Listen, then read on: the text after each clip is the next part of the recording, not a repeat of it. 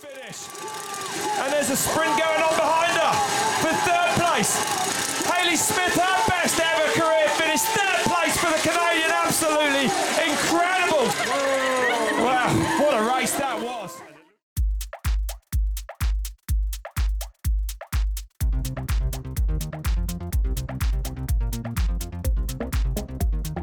And that was footage from Red Bull TV of Hayley Smith crossing the line in Nove Mesto in third place.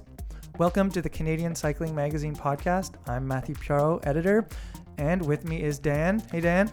Hey, Matt, that was sick. Hayley Smith, super stoked for her to get that podium. And not even a faux mountain bike podium, it's a real deal. You get a medal podium. Yeah, Dan is excited about Hayley Smith's third at Nove Mesto, as we all are. And I speak with Hayley later in this episode. Can't wait for that interview. And what else do we... But before we get into what else we have, how are your legs, Dan? You have done some epic riding. I was out clicks. in the Gatineaus for the Ride of the Damned, put on by the Techne Cycle Club in Ottawa, hosted out of the Eurosports shop there, and then it quickly crosses over the border. You ride over the Gatineau Parkway and through Wakefield, Chelsea, and then quickly onto some of the nicest gravel roads I've seen. Now it poured, so those gravel roads were a little slushy, a little soupy. I would say they were like a fine hummus. Our mud classifications are based, our mud metaphors are based around peanut butter. But I just don't think the thickness accurately is represented by peanut butter, so I'm going with another dip. You might say baba ganoush for something lighter. This is like millennial mud. Millennial. it's dips instead of peanut butter. Instead of like smooth or crunchy. I'd even give you like the just nuts kind of oily kind of peanut butter. No, see, I think that's thicker than your hummus. No, it's thicker than hummus for sure. But like it's like definitely like a grocery store hummus, not like a homemade hummus. Got it. Yeah. And so yeah, awesome. Just out to the dam near Low Quebec, and that thing is so cool. And you have the power of the water rushing underneath you, and it's like truly like awe-inspiring. Wow. Not to get all whatever on you. Whoa. Oh yeah, all woo woo about it. But yeah, awesome. And it's 180 clicks of like soupy gravel and rough Quebec road. So I'm a little tired today. You're a little tired. Wow, understandably. Yeah. But I heard you also got out for a little road sesh. Well, yeah, I rode on a little bit of the BT 700, the Butter Tart 700. You had like a little bite of the Butter Tart? Just a nibble. Go back to our previous episode where I interviewed Matthew Cady, the creator of the Butter Tart 700 epic kind of gravel route, bike packing route in southern Ontario. But yeah, I just got a little, and I was in Mennonite country passing horse and buggies on a Sunday morning. Are those good to draft off of, or would you draft a horse? No, I wouldn't. There you go. Now back to the podcast. Back to official business. We have Full Send, No Send. We are going to be talking about Canadian treasure Jeff Kabush and his hot takes on Dirty Kansas and the events there. Oh yeah. We're going to wrap up the Giro. See what you think about that, and then we have a question of the rubberized variety. Tires. Yeah. Tires before cyclocross season. Interesting. Oh, we are just breaking borders, breaking boundaries here. And then something a little more serious. We talked to Coach Glassford about taking advantage of your local geography for training. That's right. He has some really good ideas for getting the most out of where you live, whether you're in an urban environment with too many stoplights, and there's no suggestions of breaking laws, and just, getting what you can out of your local area for the training that you need to do. So there's some really good tips and hacks. First, though, let's talk cross country.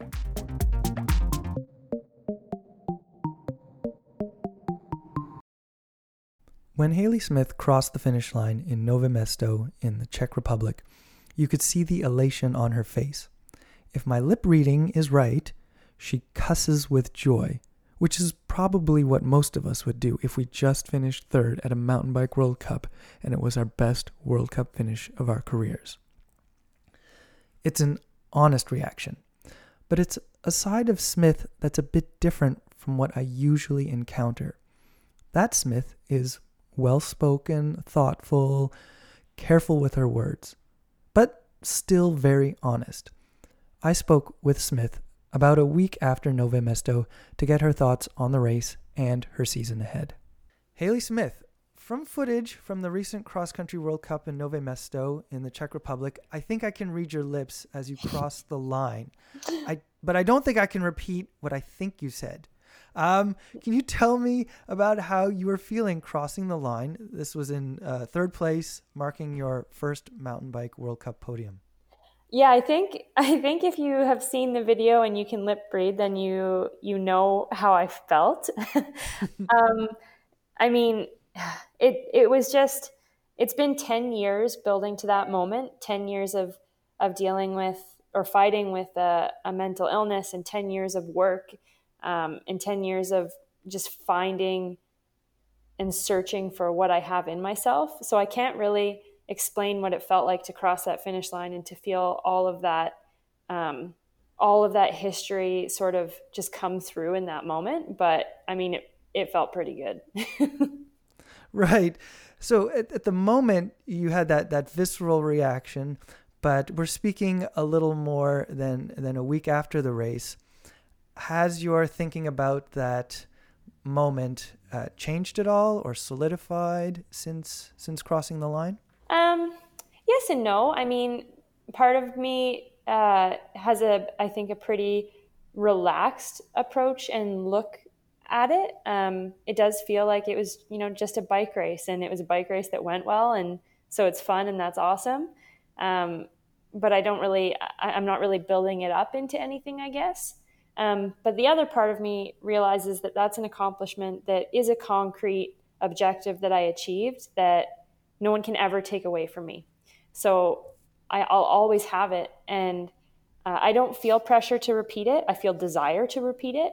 But I feel kind of the same about it as I did about my Commonwealth Games medal. And that's just that, I mean, it's just an accomplishment that I've achieved, and it goes on the shelf, and I'll look back at it fondly, but it's done now.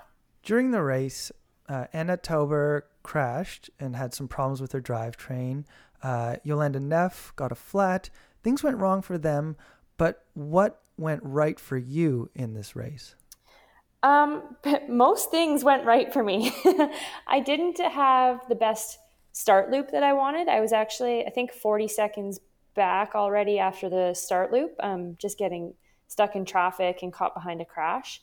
But that also meant that I was free to ride my own rhythm and ride my own pace. So I found myself alone in sixth place for the vast majority of the race. And that meant that I could ride the technical at speed without having to worry about someone in front of me. I was able to really jam the climbs at my own tempo pace. And then, and once I got to the last two laps and I saw that gap coming down, I found that extra level, and I went for it. And I caught Jolanda and Sina just as Anna Tauber was fixing her bike. So the three of us passed her as a group. And then I made one pass on Jolanda, and then I think she maybe flatted behind me in the big rock garden. And then it was just Sina and I, and things were still going my way. So I was able to pass her and hold her off for third. You've spoken before about this course as it's one of your favorites, or at least you like it a lot. How does one's feeling towards a course affect how you ride the course? That's a hard one, because I also had a very good race at Albstadt the previous weekend, which is my least favorite course out there. I have the most challenges with it. But it does, when you feel good on a course, it's you find that flow zone a lot easier. So at Nove Mesto, where I feel, it feels like mountain biking in Victoria. It's very, it's physical, and it's technical, but it's also fun. So it's easy to get in that zone where you're just riding your bike and you're riding your bike fast. And the better you feel about a course, the less stress you feel, and the less sort of analysis that's going on in your brain. You're just more present. So what does this result tell you? I think it tells me that, I guess a lot of things. It validates my dream and this pursuit that I'm on. It gives me a little bit of validation that I'm on the right path and that it is something that is worthwhile for me to pursue. But more than that, I think it just tells me that believing in myself it's not an airy-fairy thing. It tells me that I do have the competence, and when I can cultivate the confidence, that I really can achieve what I want to achieve and rise to whatever challenges I'm faced with. So yeah, I guess the result just gives me the knowledge that I can, in all senses of the word. I whatever's out there, I can do it. You've spoken quite candidly about your mental health challenges. Are they still something that factors into your racing or are they just something you've managed to manage and they're just, part of the scene or drift into the background? Racing is so mental that I think any turmoil that you experience mentally and emotionally does have an effect. I think that my mental health struggles have helped me cultivate a lot of mental strength and a lot of resilience and grit. So I think they impact my racing in a positive way in that sense. Leading into these World Cups, I did experience, or I had been experiencing a bit of a relapse with the thought patterns associated with anorexia. So the couple months leading into these World Cups were quite challenging, and I know that they did impact my training and potentially my physical readiness. But for the most part, I think everyone out there, everyone on the race course is working with their brain to be as ready as possible. And we all have our own struggles, whether it has a clinical label or not. You can't really extricate and separate the thoughts that are associated with a mental illness and then the thoughts associated with racing, because it's just sort of, it's too convoluted. But yeah, I would say that my history with mental illness has had both a positive and a negative effect. And it's just, I don't know, it's just something I'm stumbling through and working on every day. You mentioned your third place finish at Commonwealth Games last year. This is a third place finish at a World Cup. You drew a few links. Are there any deeper links between those two events in your career? Well, I think Commonwealth Games was a breakout experience for me. I won't say result necessarily, but an experience where I went in pretty unconfident and feeling like I maybe didn't deserve to be there. But by focusing on the process and just being grateful and enjoying the experience, I was able to have a good result. And I think that attitude or that perspective that I picked up there, I've carried that forward. And I think that helped me to achieve what I did last weekend. Just being on the start line, ready and grateful and excited, and making sure that my ego was in check and that I had a respect for my competitors and for the event. Yeah, so I think the perspective that I gained from Commonwealth Games is now impacting my racing a lot. What's ahead for you this summer? I guess more of the same, which is funny because it's such a wild ride we're on. But the rest of the World Cup series, so I think there are another 5 rounds.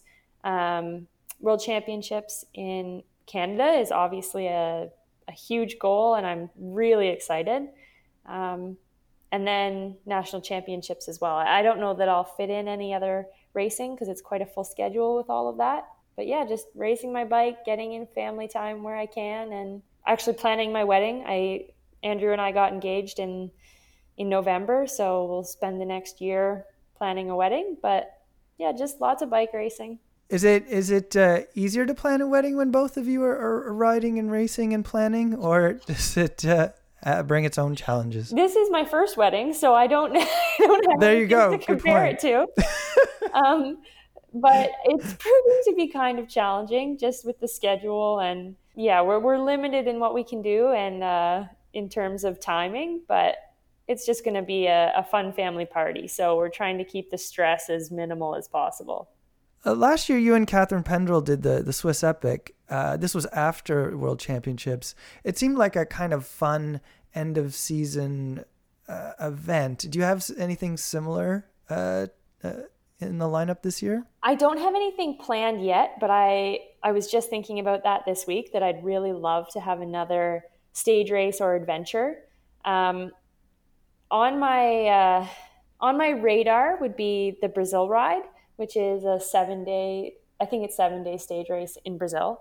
And then, we'll see. We'll see. It's going to be quite a busy fall, but I would love to fit in another stage race, or even just like a mission, like a bike packing mission or something to that effect. Hayley Smith, thank you very much for your time and good luck with the rest of the season. Thank you. Hayley Smith of Uxbridge, Ontario, races cross country for Norco Factory Racing.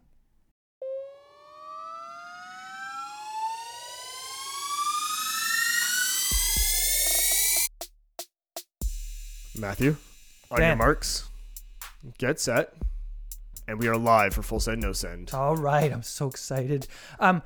What's the first topic? Should we launch in with Mr. Jeff Kabush? Always Canada's national treasure. What were you saying we should do? Oh, that man needs to be on a stamp. I don't know how many signatures I need on a petition to get somebody on a stamp, but I'll start it. Yes, I agree. He should be on a stamp. But like any figure who's worthy of being immortalized on a piece of postage, we want to debate something about Jeff Kabush. Now, recently at Dirty Kanza, he was there looking pretty wicked in his Louis Garneau Custom skin suit that looked like a tank top and jorts, cut off jean shorts, and he had the old. And then Garneau also made him a wind vest, but it was designed as a denim vest. Just the guy was going full Canadian tuxedo for Dirty Kanza. It was awesome. But he tweeted after the race, if I was a quote unquote pro rider or team trying to embrace alternative events like Dirty Kanza, I'd probably show up for the podium presentations, and to which he put a men's podium, which was empty. Now, what he did here, and this is what the kids are calling it, he subtweeted the podium finishers. He did. Yeah, and that means tweeting about them, but not actually tagging them in the post. Yeah, and when I read just his tweet out of context, I'm like, you go, Jeff. That is clearly not cool. You show up to the podium. But then I got into the details. Mm-hmm. And I believe this podium, the one on the stage, indoors, was the day after the race. No. So I kind of am a bit sympathetic to the absentee people because they have busy schedules. And it's a bit tough, but it's not like these guys didn't think they were going to be on the podium. Like these guys, Stetina was the winner of the Belgian waffle race. True. You know, like they've been winning some gravel events, some of these long ones. Like they got a good pedigree at riding bikes as well. Like this should have been planned in. Okay. And the one thing I will say that saves Jeff Kabush from being a total troll is I think there was a 5th place finisher, Payson McElveen, said, yeah, I admit I screwed up. And then to which Kabush responded, nice work. I understand these things happen. Props for owning up. So, Kabush is can be one for nuance, obviously, and people saying owning up to things, but I don't know if I totally agree with his sort of fiery take. You know what? It's a bad look, 100%. But yeah, I mean, I'm a full send on Jeff calling them out, but I bet it's exhausting being Jeff's friend. Like he's this guy, probably that friend is just so woke and makes you feel so guilty about like eating whatever. It's just like, oh, dude, can we just let some things go? Like, let's let it ride. Okay. I mean, I'm still looking for the stamp. Big ups, Kabush. Yeah. And credit for the skin suit. Like I'm all for this anti-aero bar thing he's got going on in gravel. Like love what he's doing, but sometimes it's just exhausting. All right, next topic. It is the. How much time do we have? We have a good 3 minutes left. Oh, good. Okay, but still, let's time for the Giro. All right, Giro just ended this weekend. Mm-hmm. It was. It's not one for the ages, let's say. Let's put it this way. Full send, no send on this Giro being exciting. Or just full set no sand on the Giro as a whole. Or this year's Giro as a That's whole, a I should tough say. one. Let's bring nuance to this one, because I'm sure if you're from Ecuador, Yes. this could be your 2012 This is quite the fiesta. Giro. Yeah, this is... As the 2012 Giro was to Canada, the 2019 Giro is to Ecuador. Correct. I'm referring to Ryder Hesjedal's win. So I don't know. Why are you making that face? The first week, like, you have that first Grand Tour excitement. You have some sprint stages, whatever. You have the prologue, or stage 1 in this case. But then it just kind of left you waiting. And that's it. We have to wait till stage 13 for some real fireworks. I just need a little teaser of excitement in the first week to kind of keep my interest, get me peaked for what's coming up. But this was just really a tale of two races. Like, it might as well have been Tirreno in the first week. I don't know if the Tirreno comparison works. Maybe the two races works. Here's an interesting thing from what I was thinking is that these time trials, the first two time trials, I actually found kind of compelling, which is cool that I'm tuning in and really into the time trials, but maybe that's a reflection of how boring the rest of the races is, that the time trials are the riveting moments. I'm not saying I need 5 mountain stages in the first 9 stages. I just need like a couple compelling GC stages to start off in the first week. Like, that's what the Giro is known for, this kind of unpredictability. And, I think we were just left waiting for so long. It was a bit of it didn't reveal itself quickly. Maybe it got Milan-San Remo. Ooh, slow burn. The slow burn Giro. Yeah. Okay, moving on Finally. to a topic that's close to all our hearts, tires. Full sand, no sand on having a full quiver of tires in your pocket. Or you'll keep a quiver in your pocket, but in your garage. Sure. Or wherever. Usually quivers are on your back. Yeah. Now, this doesn't sound like anything we really need to debate, because more tires is good. What's your problem? Well, you know what? Here's the thing. Tire choice just leads to a lot of faffing about between, you can spend... What? Oh, time is up. How did we do it? We are dismissing this alarm, and we are going to keep going because we are rebels, and producer Adam isn't here. We're just breaking the rules. Yeah. No, but okay, you have all these tire choices. I think it's just paralysis by analysis, and you're like, oh, is this going to be, if it's going to be a slight drizzle, do I want this 35 mil tire with a file tread and a knobby sidewall, or do I want something with like a uniform center tread and like slicks on the sides? I just don't know. You can just, so many choices, you can just get overwhelmed. I think this extends beyond tire choice, because obviously you race cross, I race cross, you want your tire choices, but the wider thing I think you're getting to is choice. And I feel like the time early on when I got my second pair of cycling gloves, that immediately introduced the faff. I'm like, oh, which ones are better for today's ride? And I'm also reminded of Phil Guyman's book. It was in Draft Animals, and my favorite scene where there's these pros on a bus, and they're doing are you going to wear arm warmers today? Like, even the pros go through this. But I think it's just, it's a joy, and embrace it. It's not a joy. It's like a hill climb. It's kind of suffering. It's kind of glorious. Pick a tire. Choosing your tires is like climbing an HC climb. Is that what you're saying? It can be. Interesting. All right. I think we're done.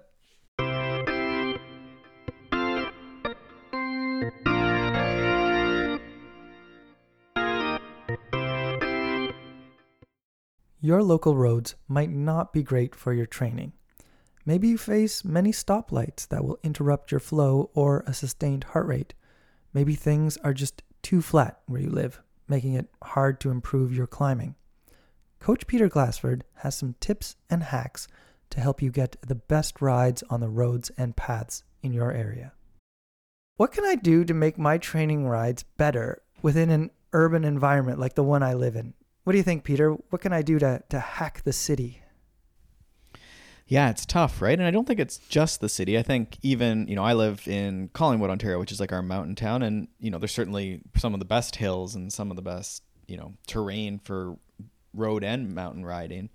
But there is urban traffic. There is, the trail conditions can be an issue. So this issue of sort of optimizing our training, especially on a time limited schedule. If we're working 9 to 5, there's daylight, there's a lot of factors there that are sometimes, working against the quote unquote perfect plan. So some ideas, I guess, that we can use might come from, we've talked about using the trainer. A lot of us do that in the winter. So certainly that's an easy thing, not easy to do in the summer, but that's something that you might consider if you are sort of early morning or in the city. And we don't need to talk too much about that because it sounds really, really uncomfortable. But it is a way that, if you don't have hills or you don't have an open terrain, open road to just blast down at full speed, sometimes once a week or once every 10 days, having that nice 2x20 sort of interval session can be a big boost to training when that's never in your training program, just strictly because of where you live, right? And that's not uncommon. Perhaps more fun to think about would be ways that, you're in Toronto and, I know in Vancouver and a lot of cities have pretty good path networks and often are sort of optimized and meant for cyclists. So I think learning to use those for your rides and possibly intervals. I mean, you have to be very careful with speed limits and safety, and there's going to be pedestrians and mixed use and all sorts of things. But, there's often sections that are not trafficked by a lot of people and certainly maybe not by pedestrians or open up really nicely or on an uphill that you could certainly use maybe in repetitions to get, different intervals in or different ride types. And again, it might be monotonous in that you have to repeat something or do out and backs, but I think those are often are not used, right? A lot of times cyclists will think they can only be on the road, or it's sometimes an odd thing, so they avoid those paths. But there's often chunks of them or loops that can be used for quite effective training. So that would be maybe another concept. Yeah, it's funny the idea of the recreational path as something for me as a road cyclist. It's actually kind of new to me, because I thought that I'm a road cyclist. I should not only be on the road, but that's the recreational paths are a slow zone. And if I'm keen on getting out of the city, I want to be on roads, I want to get moving. But would this slow zone actually be good for my endurance or maybe just my easy rides? Would it be a good maybe check on my tendency to want to go hard anyway? Yeah, I think you want to watch, like, one of the problems in the city often is just the time spent coasting or at like very low wattage because you're trying to be safe, right? And we all have these road bikes that are aerodynamic and super efficient and high, tire pressure, and so they roll super easy. So you're instantly going really quickly. And, often these paths are twisty or, stoplights or whatever. So finding your route, maybe more right-hand corners, again, maybe less traffic, maybe a couple like loops of, there's like different parks often in cities, right? Like in Vancouver, there's Stanley Park, which is, I believe you can do fairly steady if you do the loop.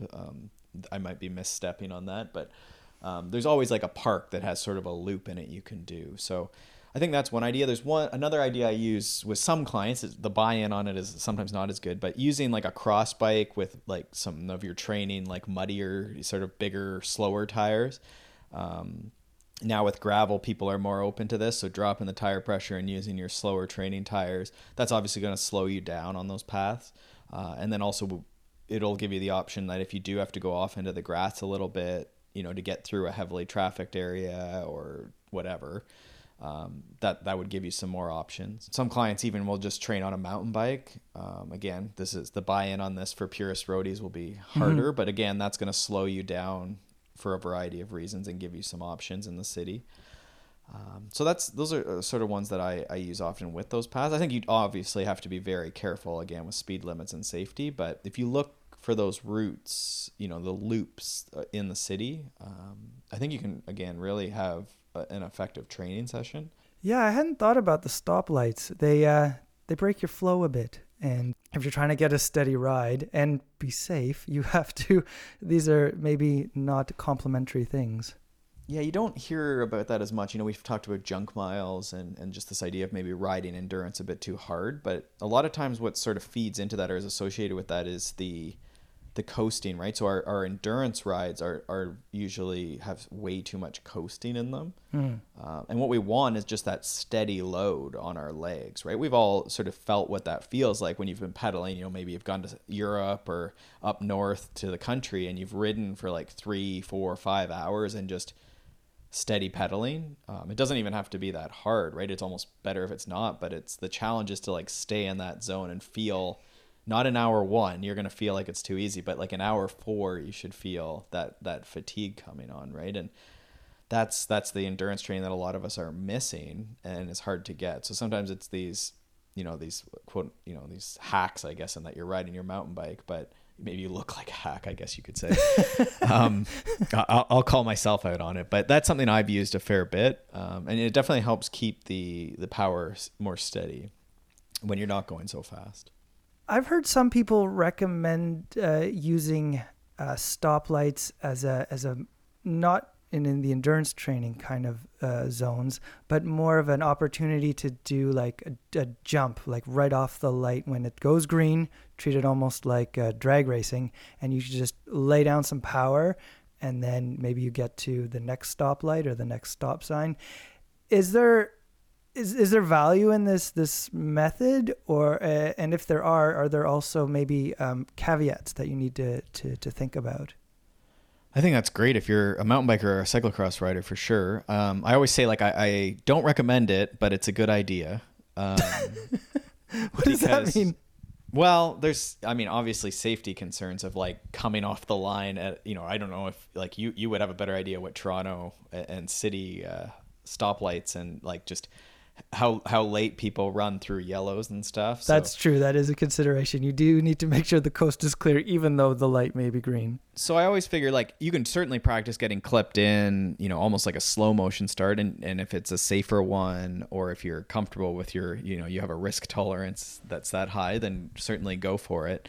I think that start sprint is definitely has benefit. I wouldn't do it all the time. Again, variety is the spice of life and in training. So I would do that. For sure. If you have to stop, you have to stop. The right-hand corners are sometimes helpful in avoiding that if we are talking more endurance, and the paths we've talked about as well to sort of avoid some of those. But if you have to stop, then certainly practicing that start is important for those disciplines where the start is everything, basically. What happens if you live in a kind of flat area and you know that sometime that year you're headed out to a place to ride with elevation? Where can you find like ways to help with your climbing? Yeah, it's a tough one, right? I think climbing's important for a lot of disciplines.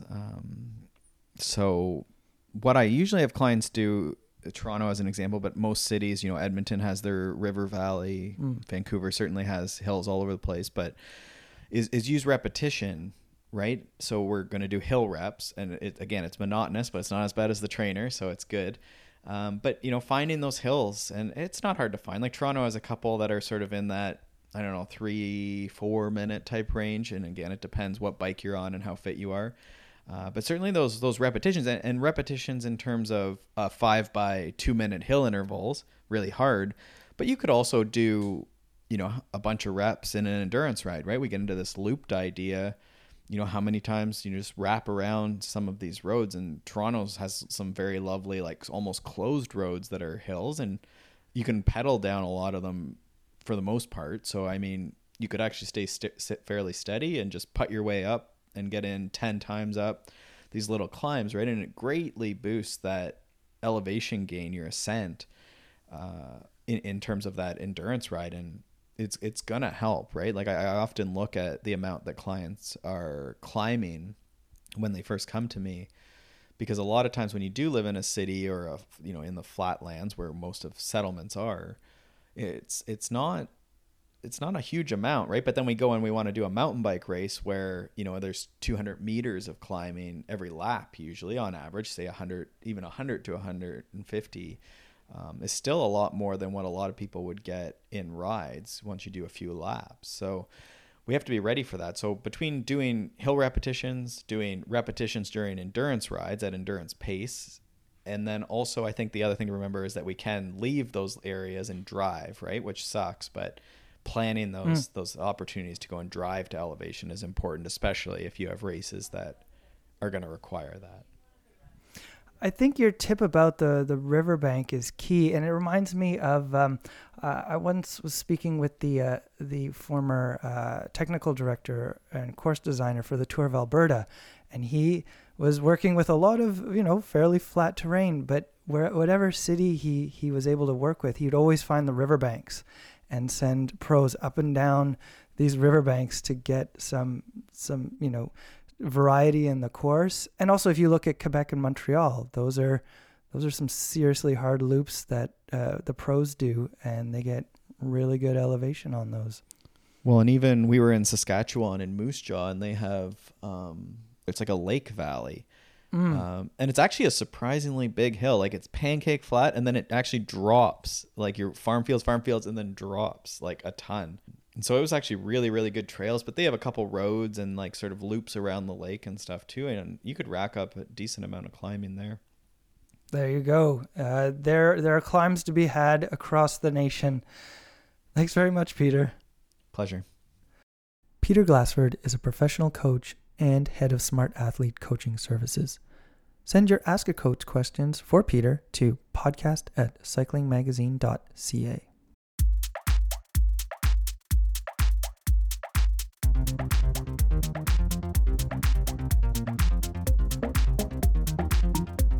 And that's the episode. It's put together by me, Matthew Piaro, Dan Walker, and Terry McCall with help from Philippe Tremblay. It's produced by Adam Killick. He also composed the music. Thanks to Ontario Creates for its support. Now, if you want more of what we're doing at Canadian Cycling, check us out at cyclingmagazine.ca. There you can check out all our social channels. We're on Instagram, Facebook, Twitter, but not TikTok, so your kids can't find us. And if you are going to tell somebody about the podcast today, who should it be, Matthew? Okay, in honor of Jeff Kabush's outfit for Dirty Kanza, let's say you are trying to go totally authentic and you're at the thrift store looking for like a jean jacket vest and, a sufficiently worn tank top and distressed jean shorts. Tell the folks at the thrift store, why you're buying this, what you're going to use it for, and that it'll all make sense if you download the Canadian Cycling Magazine podcast. Now, when they do download, Matthew, what should they do? Well, they should rate it. How many stars? The correct number of stars is always 5. Yes. And when they write a comment, what should they say? Something nice. It's better to say something nice. If you Golden rule. It's like kindergarten. Back to kindergarten. Say something nice. But seriously, we would really appreciate that. Please rate and review. It helps us a lot. And we'll talk to you later.